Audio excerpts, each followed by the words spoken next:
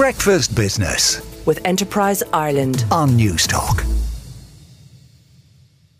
Collins in the Irish Independent writes that goods imports and exports were up around 30% in the first 6 months of this year compared to the same time in 2021. Fuel costs, particularly from Britain, and a surge in Chinese chemicals purchases drove a ramp up in the value of Irish imports.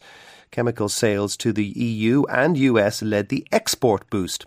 Last year saw Irish goods exports reach a record €165 billion on the back of strong pharma and IT sales.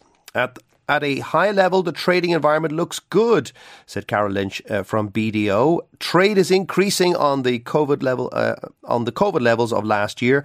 Overall imports were up €2.8 billion in June compared to June last year. But inflation has accounted for a significant proportion of the increase of value of goods imported from the UK, according to Ms. Lynch.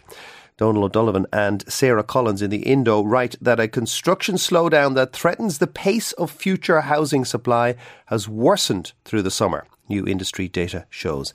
July's Construction Sector Purchasing Managers Index, or PMI, points to an accelerated decline in Irish construction activity, according to the latest of the regular research from BNP Paribas. The numbers suggest builders are reacting to construction costs and the general economic uncertainty by slowing new projects even as this year's completions rise. The numbers suggest a slowdown across all major construction headings: house building, commercial and civil engineering. There is no sign that activity already underway is slowing, and unemployment levels are unchanged. But builders increasingly expect next year to be less busy than 2022, and that's especially bad news for housing supply, where output is still well below the level needed to meet annual demand or make up for the decade of undersupply. Eamon Quinn in the Irish Examiner writes that the state's competition watchdog has discussed in great detail the potential hidden costs for consumers of taking out cashback mortgages, as it mulled whether to give the go-ahead to Bank of Ireland to secure €9 billion of the mortgage loan books from KBC Bank in Ireland. The full report of the Competition and Consumer Protection Commission was published yesterday.